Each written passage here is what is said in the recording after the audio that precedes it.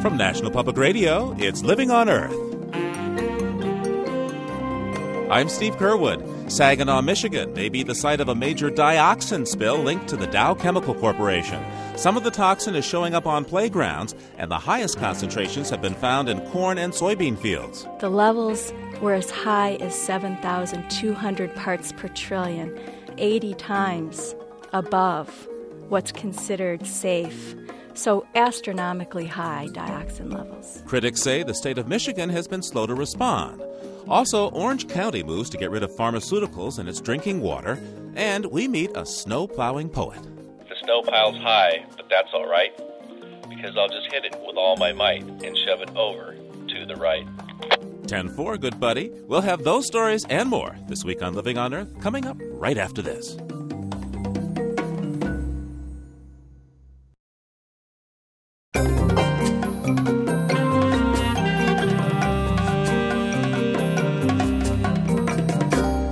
Welcome to Living on Earth. I'm Steve Curwood. Back in 1995, the state of Michigan began testing for dioxin in the area around Dow Chemical's headquarters in Midland. Dioxins make a group of more than 200 chemicals that have been linked to such health problems as cancer, birth defects, and disruption of hormone and immune systems.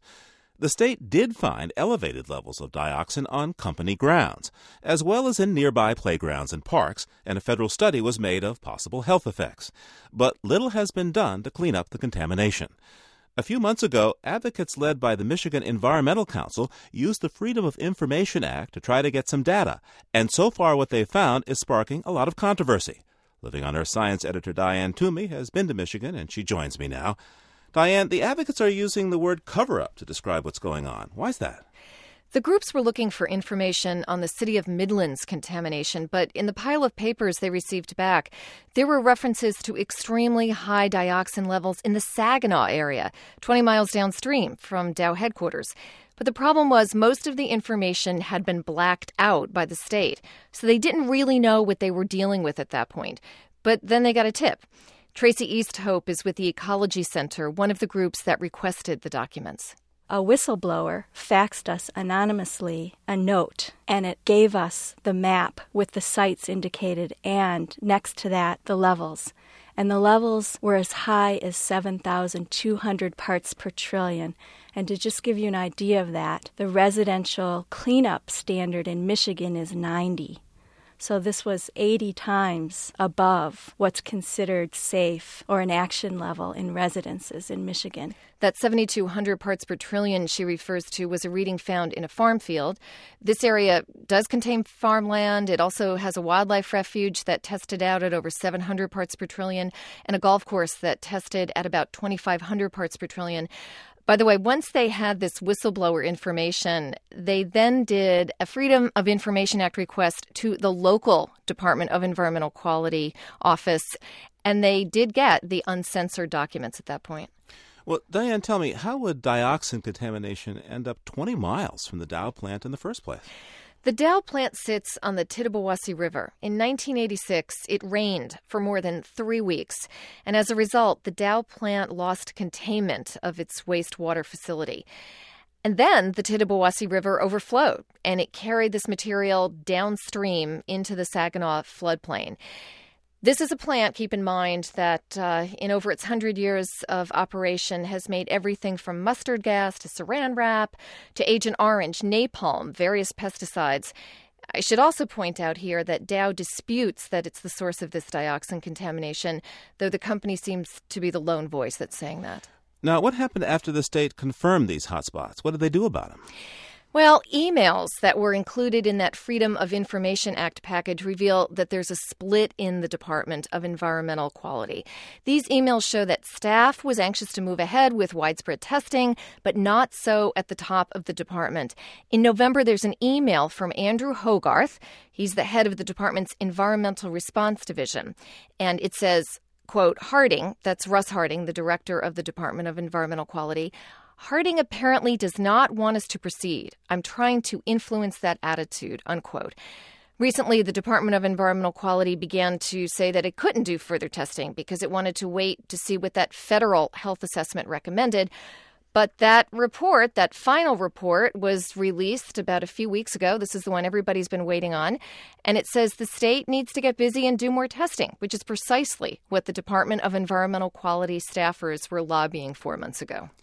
Now, what, if anything, have the residents in Saginaw and these areas been told about this contamination? This is another contentious issue. 11 households near the wildlife refuge that tested high for dioxin were notified last month, but so far that's it. We can see in these emails that there's a split in the department over this issue. Again, Andrew Hogarth writes in an email, quote, "I'm uncomfortable with the length of time we have had the data without releasing it to them," unquote, meaning them being the property owners in the area. It's my understanding now that a complete notification of residents in the floodplain is in the works. I asked the spokesperson for the Department of Environmental Quality, his name is Ken Sylvan, to respond to criticisms that his agency has been unresponsive to the public on this issue. We hear virtually nothing from the general public. It really is a handful of people, Lansing-based environmental groups, Ann Arbor-based groups. But in terms of what we hear, from the community, we're really not hearing anything. Environmental groups, though, would say that's because most people don't even know about this yet. So, Diane, tell me, what happens next? The Department of Environmental Quality says that additional testing for dioxin will begin in May at the very latest. Environmental groups say they'll be watching, especially since they say they perceive that the Department of Environmental Quality is not tough enough on polluters. The agency counters by saying that accusation is not only untrue, but it's unfair. In the meantime, there's a fight brewing in the state over how much dioxin is too much. I'll have more on that next week. Thank you, Living on Earth's Diane Toomey.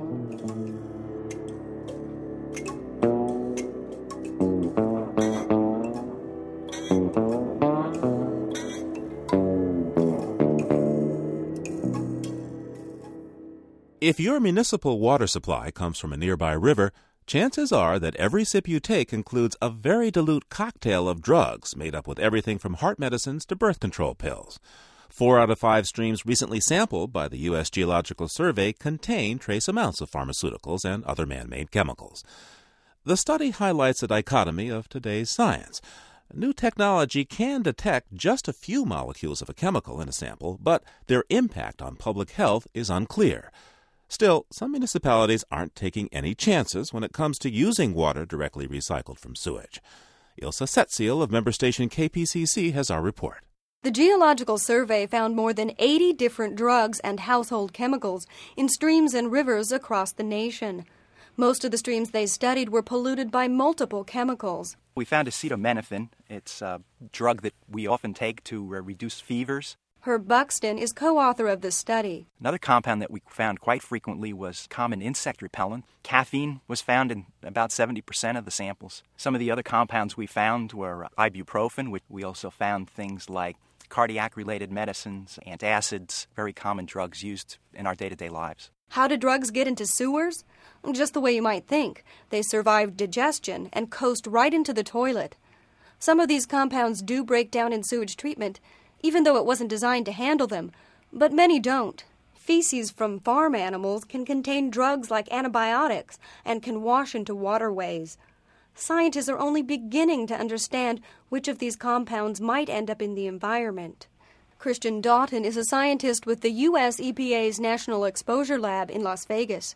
He says the new study is a good start, but we still have very little data on the thousands of drugs and household chemicals that could wind up in our waterways. Most of the drugs that we know occur in the environment, there's really not much known about their potential toxicological effects. And for those that we do have some idea as to what effects could occur, we really don't know whether they occur in the environment. Doughton says because the amounts of individual compounds they're finding are small, scientists don't think they pose a human health problem. But they need to know a lot more before they're sure. So it's impossible to say that there isn't a concern with respect to human exposure, especially if there were exposure to many different drugs simultaneously, and one were drinking a lot of water, or if the exposure were during a critical developmental period, for example, for a fetus or an infant. The chemical concentrations that have been found in drinking water are even smaller than those in streams.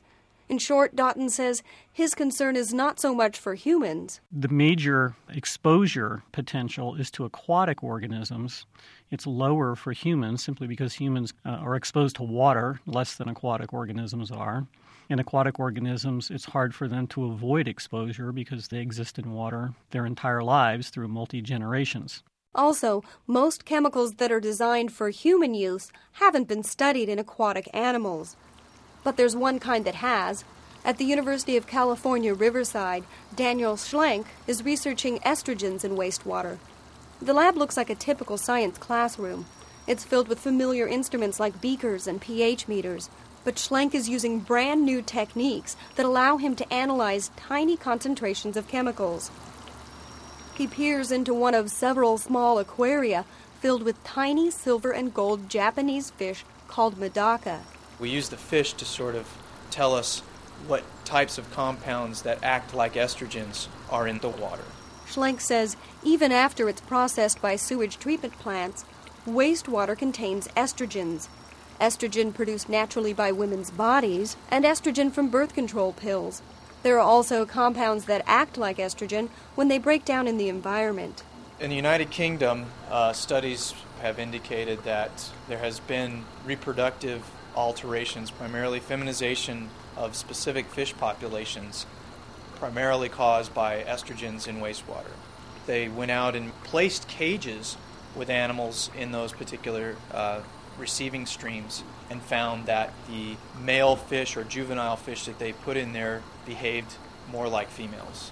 In tests he and colleagues have conducted in the U.S., male fish exposed to wastewater flowing into the Hudson and a small stream in the Mississippi began to produce egg yolk proteins that are normally only found in female fish.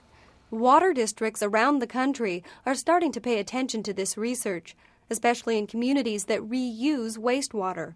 Perhaps nowhere is the interest as strong as in Orange County, California, where they're planning the largest wastewater to drinking water project in the country. At the Water District's plant, General Manager Bill Mills stands amidst a maze of large pipes and tanks. We're designing a system over here which is the Cadillac of all treatment systems. Mills says pharmaceuticals will be removed in the second of a four-step process, reverse osmosis. He points to a cluster of 30-foot-long pipes. Each of these units, or elements as we call them, consist of a flat sheet of a membrane that is rolled around a center tube. Water is introduced at one end under a pressure around 100 pounds per square inch and is forced through the surface of the membrane. The pharmaceuticals are left behind because they're too big to fit through the filter's tiny pores. The system is similar to reverse osmosis units that many Southern Californians have installed under their sinks. Then the water passes under ultraviolet light and is treated with hydrogen peroxide. Finally, it percolates into groundwater basins. Several scientists agree that this process should produce drinking water that's very safe. But the EPA's Christian Doughton says reverse osmosis generates its own salty, polluted waste.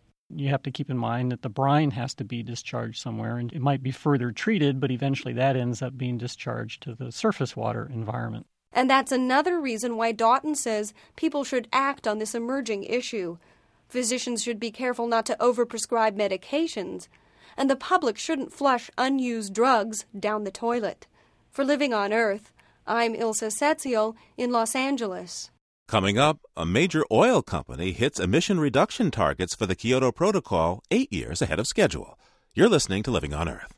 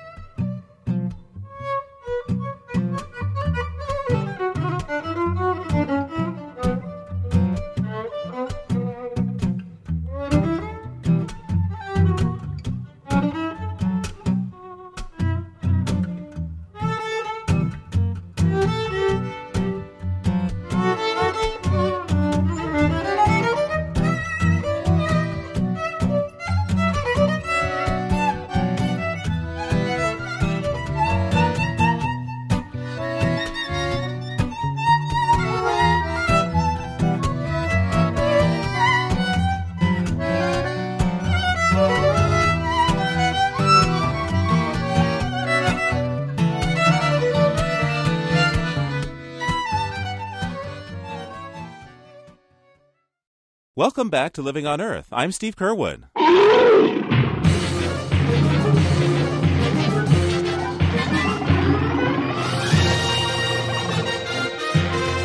On March 21st, 1962, it wasn't raining cats and dogs, but a bear did fall from the sky. 35,000 feet above Edwards Air Force Base, a California bear named Yogi became the first living animal ejected from an aircraft flying at supersonic speeds.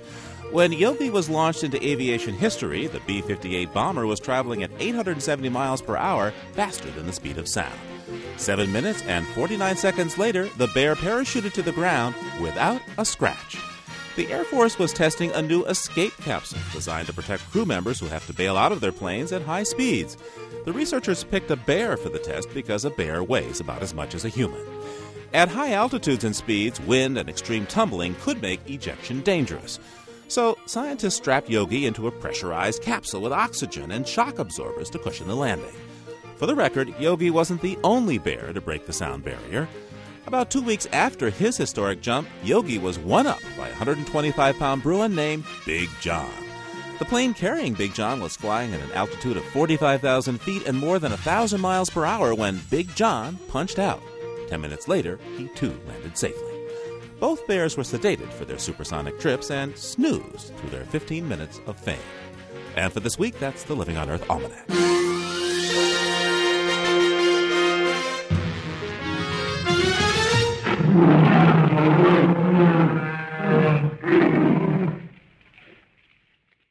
The renewal of a timber agreement has sparked a trade dispute between the U.S. and Canada. The Bush administration accuses Canada of subsidizing its timber production, leading to cheap prices and unfair dumping in U.S. markets. It's responded by placing tariffs on Canadian products, a move that Canada says violates the North American Free Trade Agreement. This dispute is part of the broader debate over trade and globalization in which environmental groups and U.S. industry are finding common interest. Living on Earth's Anna Solomon Greenbaum reports. Subsidies, countervailing duty claims, anti-dumping laws, it might sound like arcane trade speak, but environmental groups say the Canada-U.S. timber dispute can have very tangible consequences.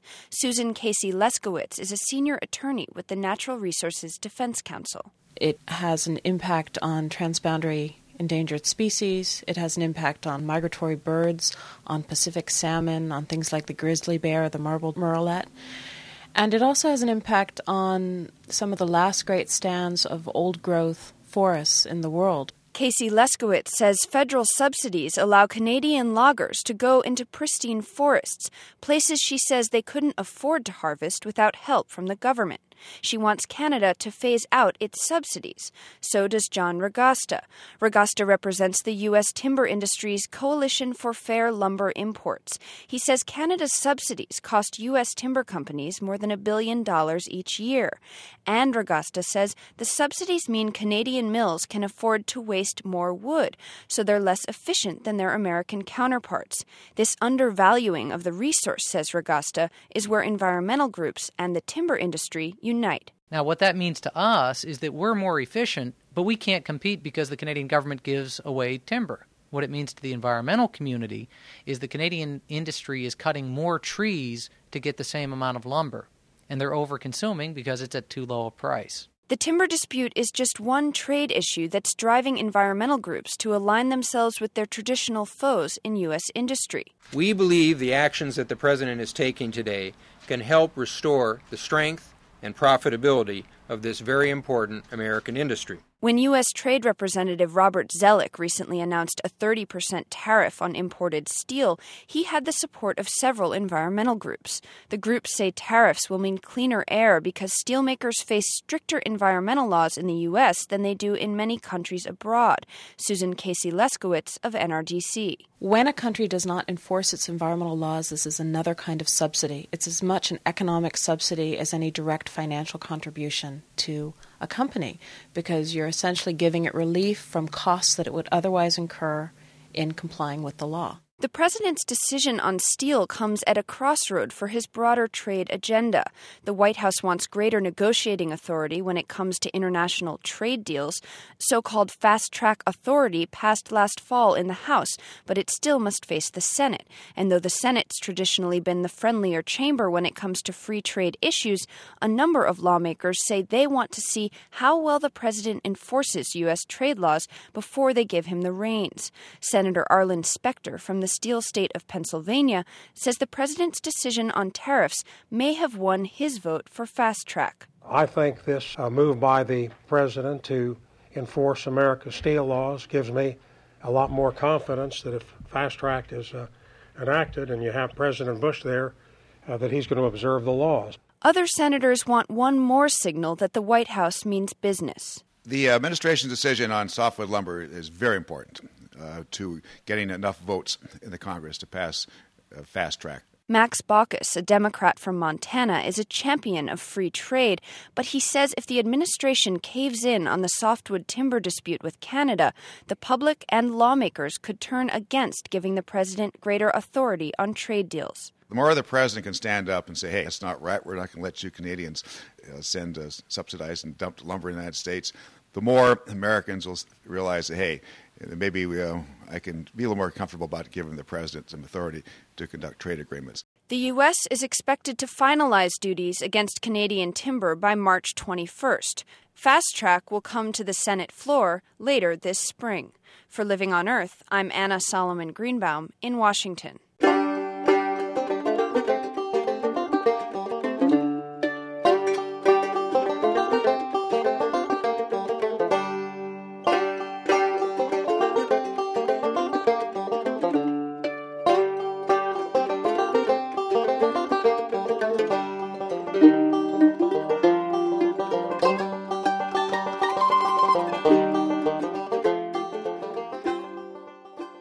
"5 years ago, the British oil company BP announced that it would make a 10% cut in its greenhouse gas emissions by the year 2010.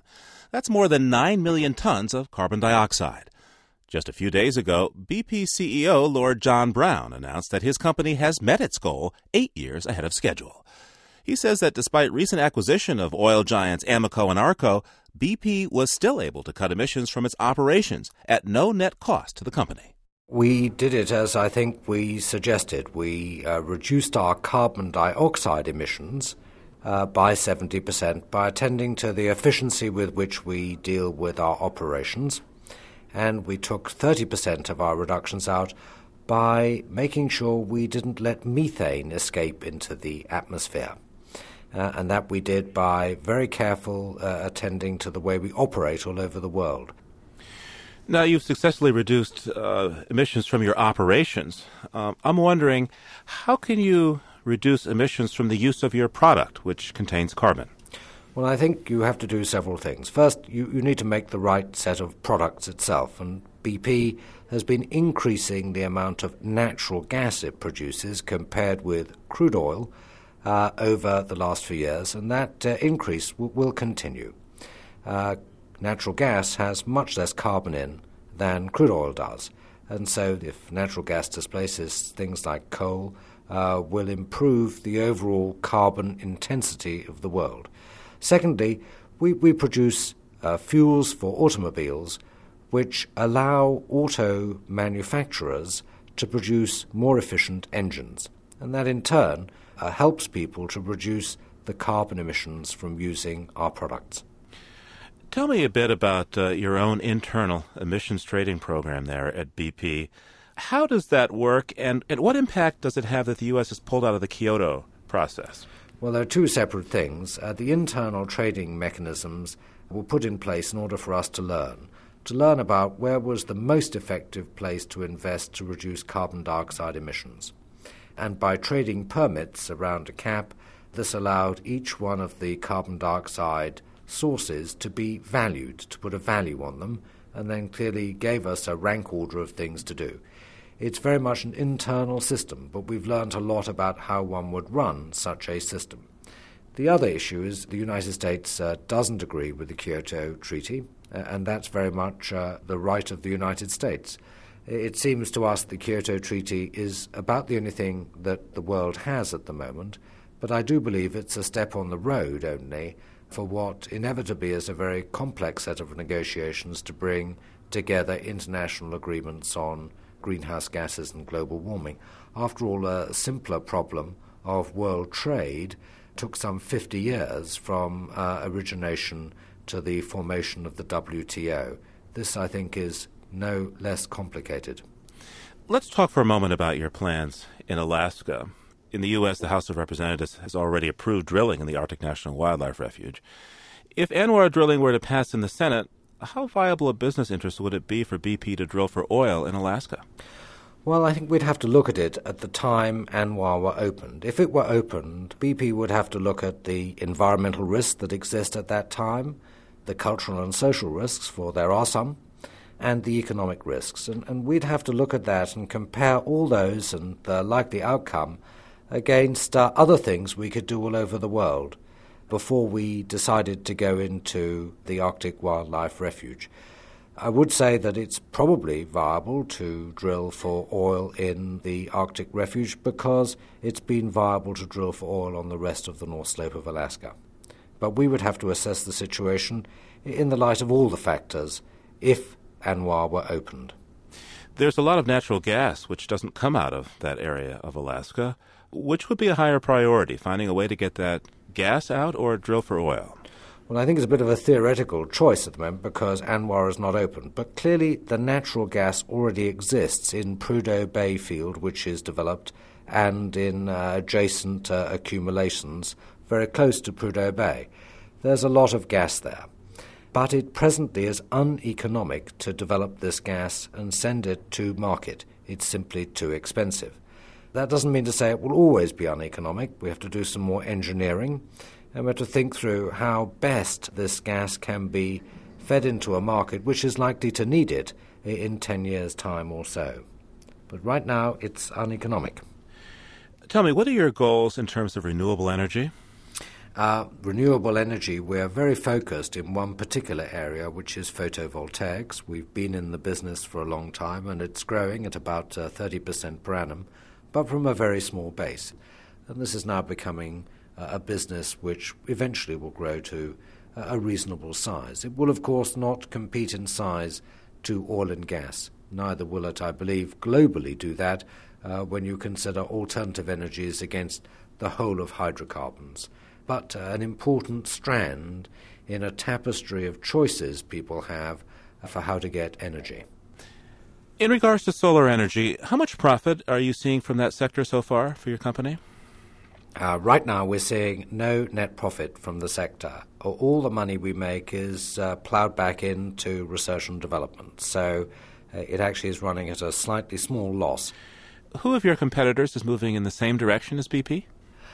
I never talk about our competitors. What I would say is this, is that the industry, compared with 5 years ago, when we took a step to say global warming is an issue, we need to think about it, the industry is in a very different position.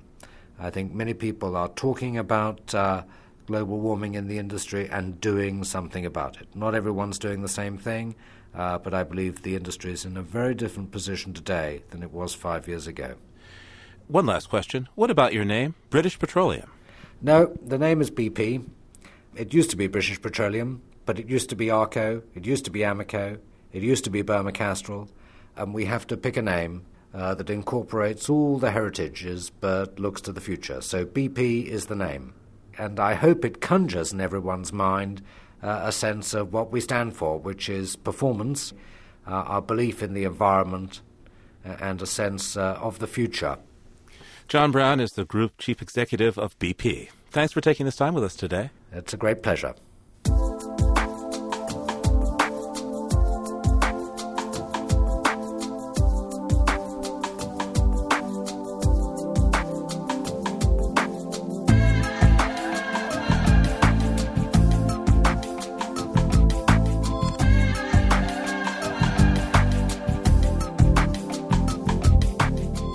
You're listening to NPR's Living on Earth. Recycling clothes is nothing new. Hand-me-downs and donations breathe new life into suits that no longer suit us or, in some cases, no longer fit us. But now, one person's trash can be another's fashion treasure. Living on Earth's Cynthia Graber reports from the recycling runway. Hello, ladies and gentlemen. Welcome to the first Runway Earth Recycled Fashions for Sustainable World. It was standing room only at the Recycled Fashion Show in Providence, Rhode Island. The mostly young, mostly jeans-clad crowd packed into a local art gallery and cafe. Images of birds, landfills, and recycling sorters flashed onto a screen on stage. Without further ado, we'll start part one. From fleece capes to doctor's scrubs, models sashayed down the runway in clothing spun from recycled plastic. And Seth is featuring a white polo-style shirt and a Patagonia jacket and safety vest. And believe it or not, all of the things that Seth is wearing on top are made from recycled plastic bottles. Next up, vintage outfits scavenged from used clothing stores. Fashions ranged from 70s polyester leisure suits to dresses from the 30s, perfect for a romantic rendezvous at the train station.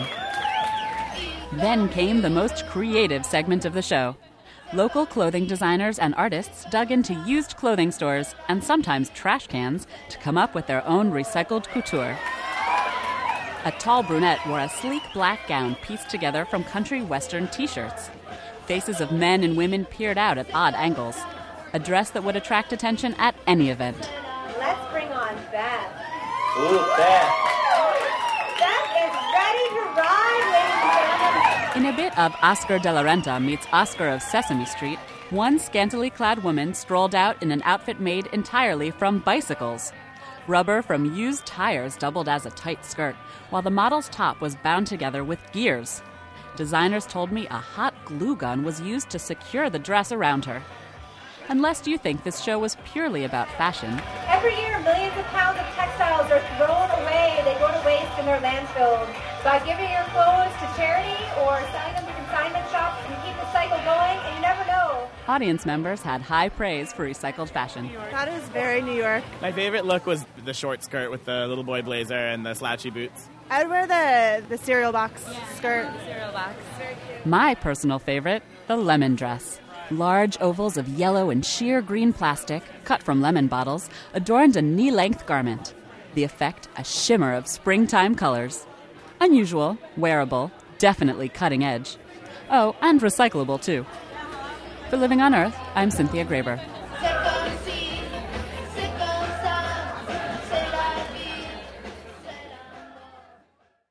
Just ahead, a world update from Mark Hertzgaard. First, this page from the Animal Notebook with Maggie Villiger.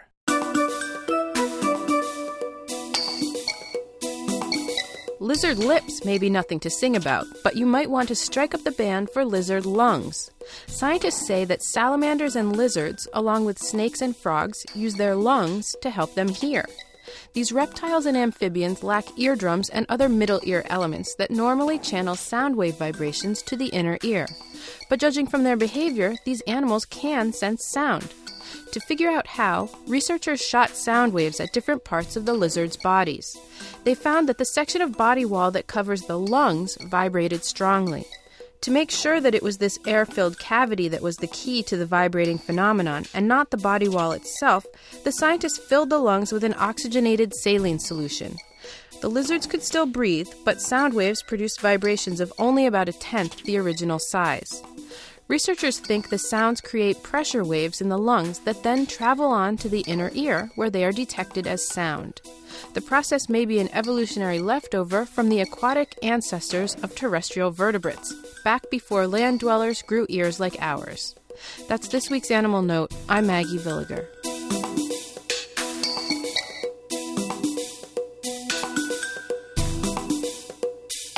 And you're listening to Living on Earth.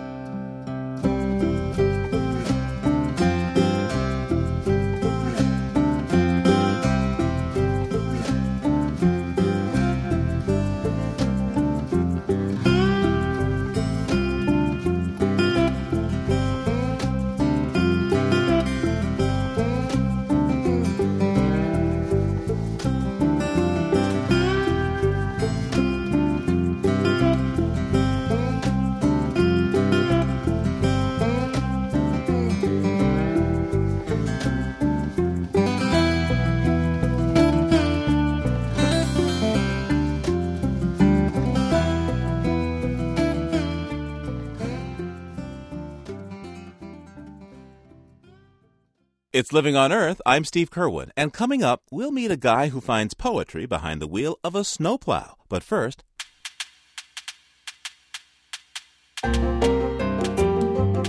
time for comments from our listeners. Stephen Chalmers, who hears us on WQCS in Fort Pierce, Florida, spoke for many listeners when he left this message on our comment line. I just wanted to thank you all for giving us the ivory-billed woodpecker stories. Certainly appreciated being able to hear the tapes from the 30s that Tanner left for us. Thank you very much. Bye.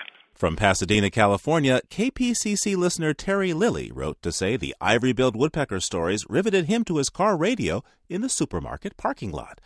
The transfixing call of the ivory-bill brought tears down my cheek, he wrote. What a gift that recording is. The drivers on either side of me were not leaving their cars. I could see that they were visibly moved, but by what? Later, I saw both drivers in the checkout line, and I softly said 2 words to them, Ivory Bill. And they replied in unison, how did you know? David Greenberg hears us on WNPR in Stamford, Connecticut. He had an idea to pass on to John Fitzpatrick, the ornithologist from Cornell, who described recording 6,000 hours of possible ivory-billed woodpecker habitat. You joked that the listening task would fall upon some poor grad student, he writes. The professor mentioned a computer program designed to locate the areas on the recording that deserve closer scrutiny, and implied that only those clips will be listened to by human ears and the brain in between them. I have an idea. Why not solicit interested listeners or bird watchers to take on some number of hours?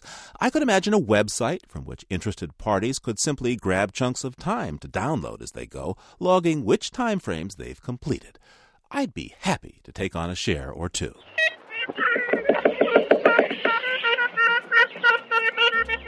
To make us happy, you can call our listener line anytime at 800-218-9988.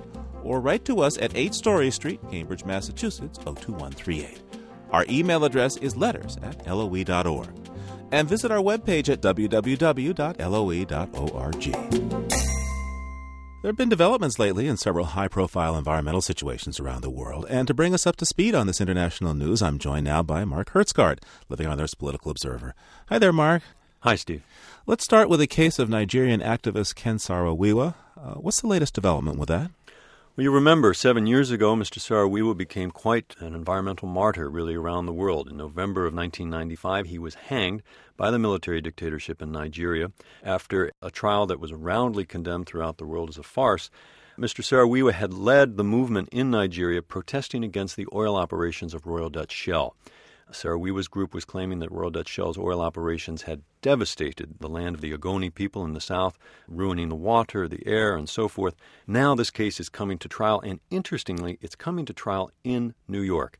Judge Kimball Wood of the district court ruled that this would go forward in United States courts. The attorneys for Saro-Wiwa's family say that they have evidence that the Shell officials in Nigeria met with Saro-Wiwa's brother and said, look, we will not intervene on his behalf unless you call off the protests. Shell, for its part, has said that these allegations are false. We had nothing to do with this. We wanted Saro-Wiwa to live. Shell has admitted that they bought military hardware for the Nigerian police, but they say that none of that was used in human rights violations. This is a major precedent, then, to bring a case against a company operating in Africa here in the United States. Yeah, that's what makes this so interesting, Steve. You know, we've seen this before in human rights cases, but never before environmentally. And the argument goes back to a very old law in the United States, 1784, the Alien Tort Claims Act, which was originally put in place to stop pirates. And it says that international law, we in the United States have an incentive to have those laws upheld. And Shell operates in the United States, gets the benefits of operating here, and hence has to take the responsibilities as well. Let's shift our focus now to India, Mark, where the Supreme Court there recently made an interesting decision in the case involving author-activist Arundhati Roy. Can you bring us up to speed on that? Sure. Roy, of course, is very prominent, wrote the book The God of Small Things, and has been very visible recently in protests around globalization, against the war in Afghanistan. But where she really got involved with politics was protesting the 30 dams on the Narmada River in India. She's been involved with that for quite some time, and that's what got her in trouble here. She had criticized the Supreme Court of India for basically not being even-handed, for not listening to the critics of the Narmada Dam project. And the court slapped her down for that and said, "You are in contempt." It's interesting because the Supreme Court in India is arguably the most powerful court in the world, has virtually no oversight from the other branches of government. And the Supreme Court has done some interesting progressive things on environmental issues in India. It's ruled, for example, that all of the polluting industries in the capital city of Delhi had to be shut down, which would virtually shut down the entire economy of Delhi. It's ruled that there be no commerce in the forest. On the other hand, the Supreme Court of India has also defended big dams. So they convicted the author of criticizing the ruling, but the sentencing was 1 day in jail and a fine of equivalent $42 U.S. So you get the sense that the court realized that it may have overplayed its hand here and gave more of a symbolic kind of a punishment to the author. Let's move now to Scandinavia, Mark, where the government has changed in Denmark to a more conservative government, and I gather that's had a major impact on their environmental approach. It's had a very noticeable effect, Steve. The government there, as you say, is center-right, but crucially, it's dependent on a far-right anti-immigrant party for its ruling majority in the parliament. And you're seeing some really remarkable retrenchments on environmental policy. In particular, Denmark, which has been one of the world's leaders in wind power, has now announced that it will stop subsidies to wind power by the year 2004. Quite striking. I was recently traveling in Denmark, and when you go along the coastline there, pretty much everywhere you look, you will see huge wind turbines, both in the ocean and right on land. 18% of Denmark's electricity comes from wind power. So for them to step back from that now is quite striking. What does this mean about Denmark's attitude towards the Kyoto Protocol, do you think? That's a big question, Steve. We'll see. As you know, the European Union has said that they're going to go forward and ratify Kyoto. Denmark is part of that, but each government can still make its own decisions. Denmark has expressed some concern about Kyoto, especially under this new government. And it's interesting to note that Denmark is about to take over the presidency of the EU very soon. So if they do back out, it won't mean a whole lot globally because Denmark's emissions are so small, but it could be symbolically very important because it gives political cover to governments like Canada and, as we spoke about a few weeks ago, Japan, who are being pressured by their industries not to ratify Kyoto. So if Denmark does that, it could have a reverberation elsewhere. Mark Hertsgaard is Living on Earth's political observer. Thanks, Mark. Thank you, Steve. These days, it seasons your popcorn, home fries, and hamburgers. But in days gone by, it was at the center of ancient trading empires. In homage to the humble table condiment, author Mark Kurlansky has written a book about the centuries-old saga of what Homer called the divine substance. Bruce Barcott has this review of Salt, A World History. Salt, the killer white. Wars were fought for it, empires flourished around it, and now Mark Kurlansky has written a history of the world based upon it. Kurlansky is the author of Cod, a biography of the fish that changed the world. That brilliant little history helped spark the craze for what's called mundane studies, which view history through the development of ordinary things like the pencil or the color mauve. In his new book, Salt, Kurlansky offers a brief history of the world as told through sodium chloride. The Egyptians salt-cured meat with evaporated seawater from the Nile Delta. Salt was at the center of the great Venetian trading empire. Salt is so common, Kurlansky writes, that we have forgotten that from the beginning of civilization until about 100 years ago, salt was one of the most sought-after commodities in human history. Kurlansky is a master of the historical anecdote, and he packs the book with delicious tidbits. Did you know that French women salted their husbands to make them fertile? Or that Celtic salt miners bleached their dreadlocks in lime?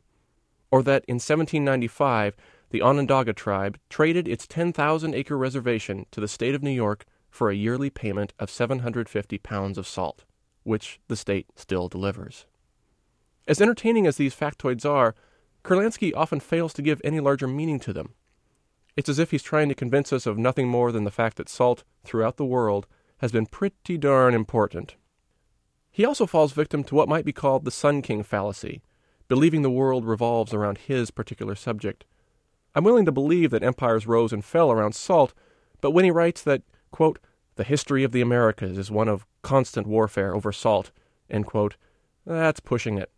I could make a pretty fair case for tobacco, cotton, and slavery as well.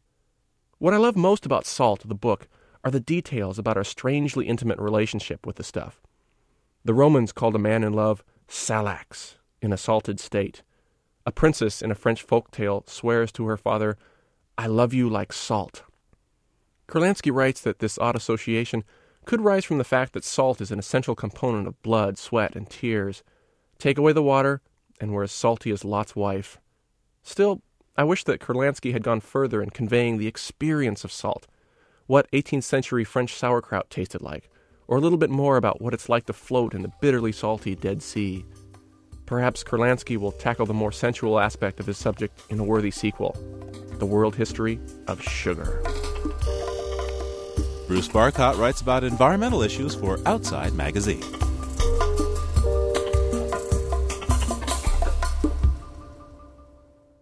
It's almost the equinox, almost spring, but not so fast. In some places, it's still snowing, which causes us to ask and to inquire, when was the last time you honored your snowplow driver? Robin White visited the town of Allegheny, California, and met the man who keeps its 145 residents connected to the outside world. Snow level dropping to around 3,000 feet this afternoon. Chains or snow tires are required this morning on I-80 over Donner Summit, on 50 over Echo Summit, and a winter storm warning is in effect through tomorrow for much of the Sierra, including the Lake Tahoe region, where forecasters predict more than 2 feet of new snow could fall. It's very misty outside. It's like some primordial forest out of a fairy story. That's me driving into the town of Allegheny looking for Jim Buckby, who's the keeper of the mountain roads here. Allegheny's a little gold mining town, home of the oldest hard rock gold mine still operating in the United States. It's a ramshackle collection of houses and rusty old cars in a snowy landscape stuck on the side of a deep canyon. The road into town goes over a ridge 5,200 feet high. Jim Buckby is a man with a belly and a twinkle in his eye, and he's the one who keeps it open. It's a mighty fine snowplow you have there. Nice to meet you. Nice to meet you, How you doing? Good. So, hey, here we are. This is fun. Yeah. Is there a seatbelt there somewhere?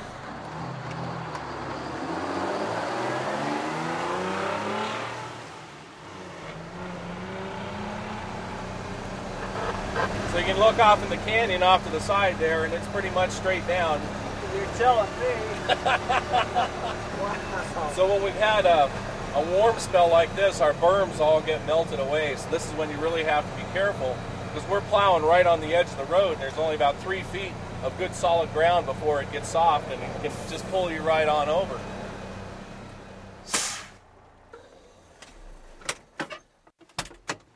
Watch your step going down. All right.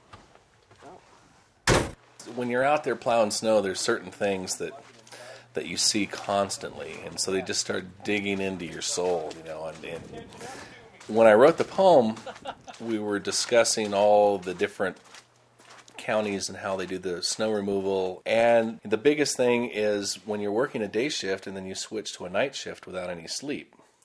So the whole thing is geared towards surviving another night, and it just started clicking. I just started writing, and it was like, wow, hey, that sounds pretty good. 111, 106, go ahead. Yeah, we got a car off the road up here.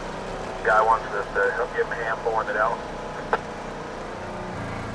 Use a big truck for this one. Oh, I got going too fast. One night I was just really bored, and I was doing a back-to-back shift, and it was snowing really hard, and so I recited it over our radio. All of a sudden they had all these requests coming in from different areas that had picked it up on their scanners, wanting to know where it came from and if they could get a copy of it. So I started sending these people copies of my poem. Another Night by Jim Buckby. When the snowflakes fly and the wind blows so cold, it's the sound of steel that curls my toes. It's a long night ahead, and that's my foe, as I drop my plow and head down the road. I only pray that my lights will be bright. As the snowflakes dance, I strain at the sight. But my chains bite deep into the ice, and I look for that guiding light that makes everything all right. The snow pile's high, but that's all right, because I'll just hit it with all my might and shove it over to the right. The sky finally lightens, and I know it's all right, because I just made it through another night. just a small little town way up at the end of a road. But what an office, huh? Our feature on Jim Buckby, the snowplow guy, was produced by Robin White. Thanks to Duncan Lively and Jeff Howitt at KXJZ in Sacramento. Coldest night of the winter, working up my farewell, in the middle of everything under no particular spell. I'm dreaming of the mountains where the children learn the stars, clouds roll in from Nebraska, dark chords on a big guitar. My restlessness is long gone, I stand here like an old jack pine, but I'm looking for Rex Roth's daughter, the friend of a friend of mine. And for this week, that's Living on Earth. Friend of a friend of mine. Next week, computer mapping can turn 3,500 acres of corn into 16,000 data points and let farmers see in a flash exactly where any given field needs help and where it's doing okay. Precision agriculture lets farmers be efficient and go easier on the land, too. In the previous project, we strongly could show that we are capable of reducing by at least 50% the use of herbicides. And of course, that has a strong potential to reduce excess into surface water. A new tool for the modern farmer, next time on Living on Earth. It's so cold out there tonight, so stormy I can hardly see. And I'm looking for Rex Roth's daughter, and I guess I always will be. I always will be.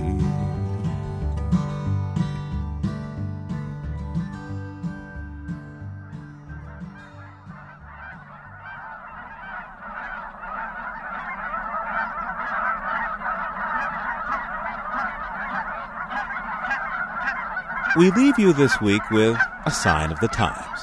The cold weather is subsiding and the ice is out in northern lakes, so the Canadian geese are heading home. Lang Elliott and Ted Mack met a huge flock on an evening stopover at Audubon National Wildlife Refuge in North Dakota.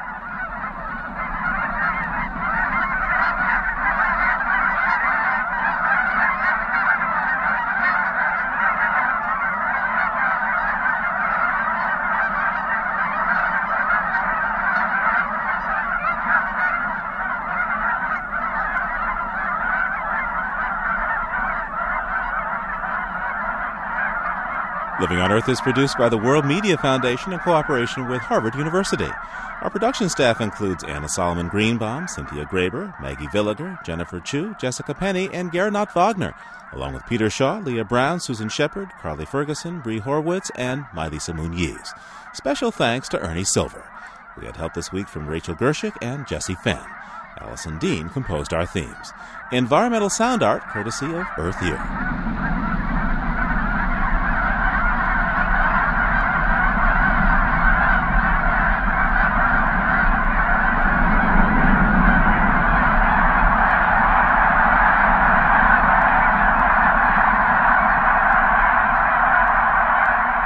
Our technical director is Dennis Foley. Ingrid Lobet heads our Western Bureau. Diane Toomey is our science editor. Arlene Belinsky is our senior editor. And Chris Ballman is the senior producer of Living on Earth. I'm Steve Kerwood, executive producer. Thanks for listening. Funding for Living on Earth comes from the World Media Foundation Environmental Information Fund.